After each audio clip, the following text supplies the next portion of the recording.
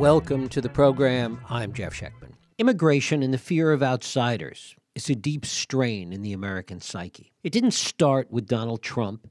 It hasn't even reached its full flowering under this administration. When Trump talked of murderers and rapists coming across the border or of other nations not sending us their best, he was merely echoing a historical context that has actually played out in far worse ways in our contemporary history.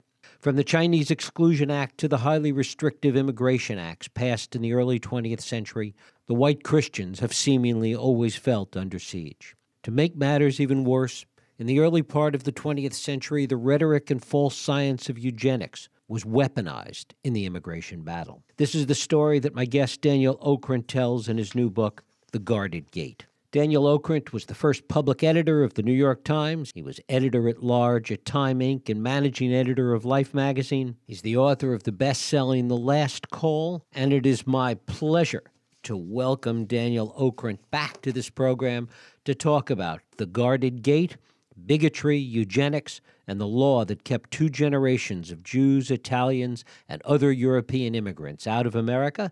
Daniel Okrent, thanks so much for joining us.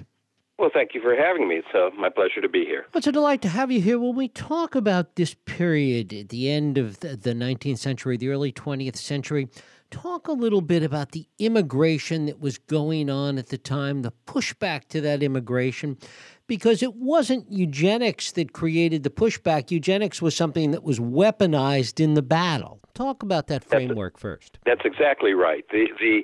The big immigration around the time of the Civil War and after was the Chinese immigration, and that led to probably the most specifically racist piece of legislation in American history, the Chinese Restriction Act of 1882, that kept out all Chinese.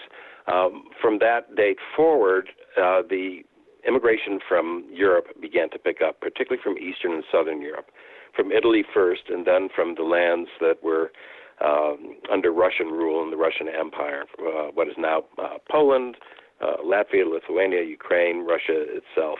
And these were poor people who were emigrating from their countries, partly out of desperation. The standard of living in southern Italy particularly was almost medieval, and from religious persecution among the Jews of the Russian Empire, who were under the thumb of Tsar Alexander II, who imposed all sorts of restrictions on their, where they could live, what kind of jobs they could have, and so on. So, it really begins to accelerate around 1890. In 1892, Ellis Island opens up, and the slums of the large cities of the East Coast are filling up, and the anti-immigrationists, largely Protestant, largely at first from the upper classes, begin to get really agitated and start to try to get laws changed to keep these people out. What was the fear of these people? Where did that come from? Was it the poverty? Was it the economics? Was it the sense that they were different? Where did that fear start to emanate from? I think it was the latter of those more than anything else. Of course, the others were also factors, but it seems to be part of human nature that whatever group you're in, you have to find another group you can look down on. In fact, in American history, this has been a kind of an alternating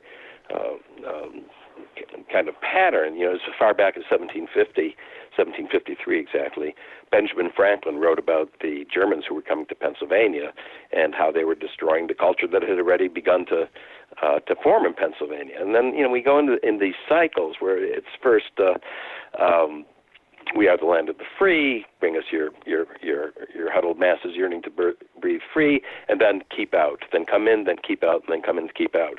And at the end of the 19th century, it became a very strong keep out. Apart from the discriminatory aspects of it, there were the economic aspects. The panic of 1893, 1897. They had a serious effect on the employment numbers in the U.S. And so even the labor unions, the nascent labor unions, they were also very strongly against immigration at that time. Was there also a sense of somehow the fragility of the culture, that bringing in outsiders would somehow change things? Well, this is the beginning of the eugenic idea, which we'll get to in more detail later, I'm sure. But Teddy Roosevelt, the great progressive leader, he said he spoke frequently of what he considered to be race suicide. And race suicide, they simply put, was the notion that the white Protestants were reproducing at a much slower rate than these immigrants were, and that in time the immigrants would take over the nation and dominate the American bloodstream, which is actually a phrase that he and the other anti-immigrationists of the period used. And it wasn't just fear of the other and fear of criminality, as we heard from Donald Trump a couple of years ago. There was almost the sense that it would change the morality of the country. This is where the eugenic idea begins to really take root. Eugenics begins in the UK around 1860, 1870, first as a kind of in a strange way, a positive idea. Let's try to breed the best to the best and improve our country. But then it becomes negative. Let's keep those who are lesser, for whatever reason, from reproducing. And the very prominent scientists from some of our major scientific institutions and universities, they actually argued that not only were those things that we would all accept as being genetic, as being heritable, height, hair color, so on and so forth, but these people were A, less intelligent, and B, more likely to be criminal, and C, they were morally deficient, and the eugenicists actually argued that morality was itself something that came down not through environment, but from the genes. There was a Darwinian element to all of this that really drove the train in so many respects. Yeah, it begins out of that great scientific ferment that arises in the middle of the 19th century with the publication of Darwin's Origin of the Species. Stop and think about it. Until 1859 and then the acceptance of evolution that followed, the universal view, all but universal view of the origin of mankind was Adam and Eve. Now, if Adam and Eve, they're parents to all of us, then we are all related. We are all cousins and brothers with one another. But once you establish, as Darwin did, that we do not come from Adam and Eve, then, they're not as good as we are. We are not as good as they are. There's this sense of we're not related any longer, so we can make these discriminatory distinctions. How much of this pushback and how much of the anti-immigration sentiment really comes out of this dramatic change as a result of Darwin's idea and a really different way of looking at the world? Absolutely it does. The other thing that happens around the same time, although it's not discovered until 1900, is the research of Gregor Mendel, the Moravian monk who really sort of discovered that genetics actually existed, that things were specifically inheritable. And the two ideas put together led to the flowering of, or maybe whatever it is that weeds do, but let's say the flowering of eugenics as an idea. Talk about the way in which these two things then came together, the way in which eugenics became weaponized, really, in this anti-immigration battle. Well, if you go back to 1895, when Senator Henry Cabot Lodge introduces the first really tough anti-Eastern and Southern European immigration bill, he and his cohorts, they passed legislation through Congress 4 times over the next nearly 20 years, and 4 times it's vetoed by presidents. They aren't getting anywhere with it. Presidents being very mindful of the rising vote in the ethnic communities in the U.S., they see reasons to veto it each time, once by Grover Cleveland, once by William Howard Taft, twice even by Woodrow Wilson. And then in 1916, they're saved. The anti-immigrationists are saved by the publication of a book called The Passing of the Great Race by a very wealthy New Yorker named Madison Grant, who incidentally is also the man who's responsible for saving the redwoods of Northern California. He was known at the time as the greatest conservationist in the country.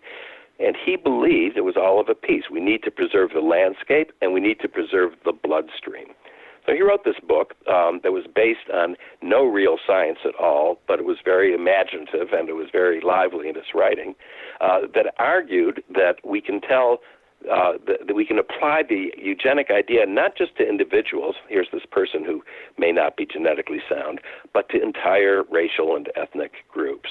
And there's a paragraph in the book that's really, really chilling and kind of is emblematic of his thinking and of those of his associates. He divides the European population into three groups. The best at the top are the Nordics. They're blonde, they're tall, they're blue-eyed, they're smart, they're brave. In the middle, not so hot, are the Alpines. At the bottom are the Mediterraneans, who are short and swarthy, and they're not so morally great. And then he writes that science has established, even though it had not, that the marriage of any two individuals, if they are of different groups, racial groups, that the offspring of that will revert to the lower of the two groups. So he writes that the marriage between a Nordic and an Alpine produces an Alpine. The marriage between an Alpine and a Mediterranean produces a Mediterranean. And the marriage between any of the three European groups and a Jew produces a Jew. And the chilling nature of this, it's not just chilling because of what he thinks of the Jews, but the implication of this ladder of quality in Europe is really horrifying. Talk about the ways in which this filters into the politics of the time, including and perhaps penultimately with Coolidge buying into this. It becomes something that the anti-immigrationists can pick up to show that they are not being discriminatory. They are following the rules of science. So instead of saying, we don't like the Jews, we don't like the Italians, we don't like the Greeks, we can just say, well, we have this problem with eugenics. They may be fine people, but they're not the kind of people we want here. They're going to mess up the bloodstream. So that by 1921, Calvin Coolidge, about to be inaugurated as vice president, he writes an article in Good Housekeeping of all places that says that now that biological laws, that's his phrase, biological laws have proven that these people are inferior, we must have legislation to keep them out. And then that ultimately results in the passage of this restrictive Johnson-Reed Act in 1924. Yeah, the Immigration Restriction Act of 1924 is this landmark in American immigration history. First, it reduced the number of immigrants that were allowed in, and then it divided them. They gave quotas to each nation that they came from, and the quota was ostensibly based on the percentage of people from any given country who were already in the U.S. So if 10% of the American population derived from Germany, then 10% of the new immigrants could come from Germany, and so on.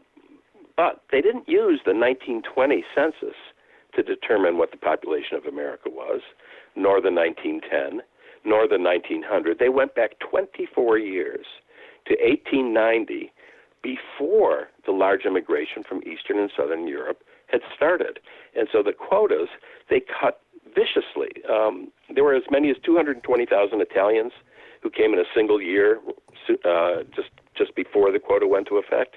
And after the quota, the Italian immigration was limited to fewer than 4,000 a year. And scariest of all, this law was in place for 41 years.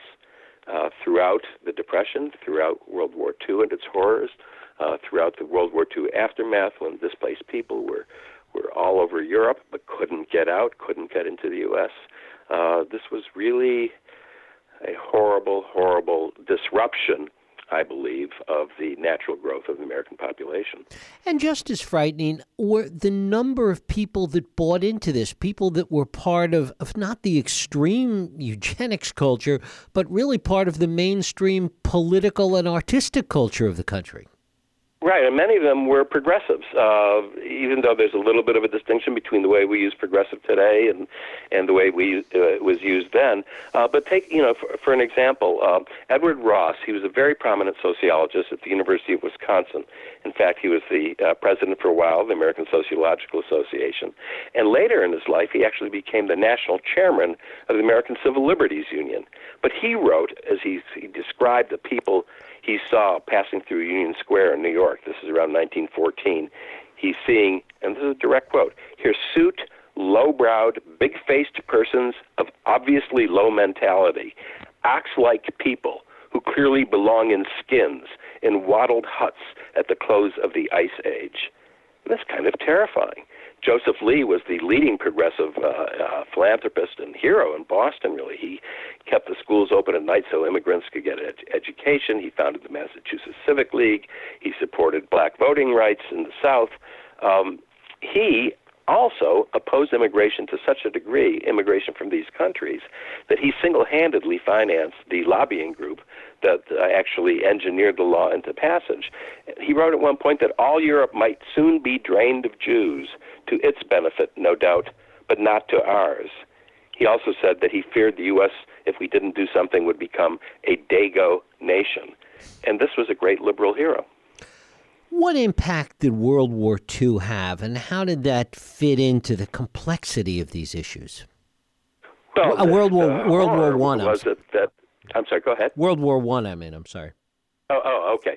Well, World War One was viewed by the immigration restrictionists, the anti-immigration people, in the terms of several of them, as the White Civil War. It was a war between the northern European countries, England and France on one side, and Germany and Austria primarily on the other side. The best of each of these nations going forward into battle, and they're dying off, and providing an opportunity for the dark little man, to use one of Madison Grant's term. So there was another cause of panic. Here's this a war that was savage in its intensity, that killed off many of those of the same racial background of the anti-immigration movement's leaders in the U.S. So it gave them another argument. It gave them another platform to go on. The other thing that happened at the end of World War I is that immigration, which had paused from 1914 to 1918 for obvious reasons, suddenly picked up again, and the boats arriving at Ellis Island and Angel Island in California and elsewhere, they began to appear much more regularly. We've talked about some of the mainstream folks that bought into this. Talk about what happened when Hitler basically drew on the American eugenics movement for some of his ideas. Well, the German eugenicists had been cooperating with American eugenicists going back to 1905. They were not doing racial eugenics particularly, but they were studying any number of issues that have to do with the inheritance of genes. And they knew each other well. Now, when Hitler arrives, he takes them into his fold. He had already been reading some of this literature, and in fact cites the 1924 anti-immigration law in a couple of speeches and in his own, famous book, Mein Kampf. He sees the eugenicists as his greatest allies as he begins his hateful programs. In 1933, he says to the eugenic physicians in the speech, "I cannot do without you for a single day, not a single hour. If not for you, if you fail me, then all is lost." And he became entirely dependent on them. And these scholars, these scientists who had developed eugenic theory, they were more than happy to join Hitler's camp. One of them, a psychiatrist named Ernst Rudin, he said that only through Hitler's work has our 30-year-long dream of translating race hygiene into action finally become a reality. And how did some of those in America that had bought into this eugenics idea, how did they respond to the way Hitler had embraced this? Well, some of them went along with Hitler. The one man in particular, Harry H. Laughlin, who was the director of the Eugenics Research Office in Cold Spring Harbor, New York, and a very prominent figure in the movement and also in the sterilization movement, he actually accepted an honorary degree from the University of Heidelberg in 1936, about 3 or 4 months after the university had purged itself of all its Jewish faculty members. But there were also many who saw that when it became, to use the word you used before, weaponized by Hitler, weaponized in such a horrendous way, many scholars and many institutions suddenly said, "Oh my God, look what we have done." So institutions like the Rockefeller Foundation, the Carnegie Institute of Washington, the American Museum of Natural History, the Cold Spring Harbor Research Laboratories, they suddenly washed their hands of eugenics. And by the end of the 1930s, the eugenic idea as anything that has scientific validity is gone. The irony, I suppose, is that it was Hitler's embrace of eugenics that sped up, at least, its ending. Absolutely. And you don't want to say thank God for Hitler for anything, but this was at least one positive byproduct. Now, I don't want to suggest that it died entirely. I mean, even as late as 1939, this is really kind of a horrifying moment in the whole story. There was a bill introduced in Congress by Senator Robert Wagner of New York to exempt 20,000 German Jewish children from the quotas, that they could add on an additional 20,000 people for, specifically children. And Laura Hodeling, who was the first cousin of Franklin Roosevelt and married, in fact, to the Commissioner of Immigration at the time, she said, 20,000 charming little children will grow up to be 20,000 ugly adults. Now, that's not what killed the bill, but the bill did not pass because there was still enough of this sense of a racial distinction, a eugenic distinction, prevalent in the land. One of the reasons that it seemed to go on for so long is that there were very few voices, or so it seems, that really pushed back and spoke out loudly against the idea of it. There were some voices, but they just did not carry the day. The leading scientific voice was the great anthropologist Franz Boas, who, from beginning in 1917, when he reviews Madison Grant's book for the New Republic, he devastates these so-called scientific arguments. He shreds them, not just with assertion, but with evidence as well. But people aren't willing to listen, and in fact, he is dismissed by Grant and others because he was himself. Boas was Jewish, so therefore he's just defending his own people. To what extent does it still exist today? What did you find in terms of pockets of it that are still around today? Well, the pockets don't exist in the academic and scientific institutions where they once thrived. I mean, the places, in addition to the institutions I described before, there's also Princeton University, Harvard University, and very clearly Stanford University, whose first president, David Starr Jordan, was an avid anti-immigrationist who used eugenicist arguments. The institutions ran from it, and pockets of today, you can find it lurking in darker corners of the internet. I counted 8 different editions of Madison Grant's The Passing of Great Race that you can buy online, and these are overwhelmingly racist websites, extreme right, alt-right websites. In the academic world, all those institutions I described before, all those universities, the eugenicists are either laughed out or chased out of those universities. So I don't see any evidence of there being a credible advocacy for eugenics today. Daniel Okrent, his book is The Guarded Gate: Bigotry, Eugenics, and the Law That Kept 2 Generations of Jews, Italians, and Other European Immigrants Out of America. Daniel, I thank you so much for spending time with us. It's been my pleasure. Thank you. Thank you.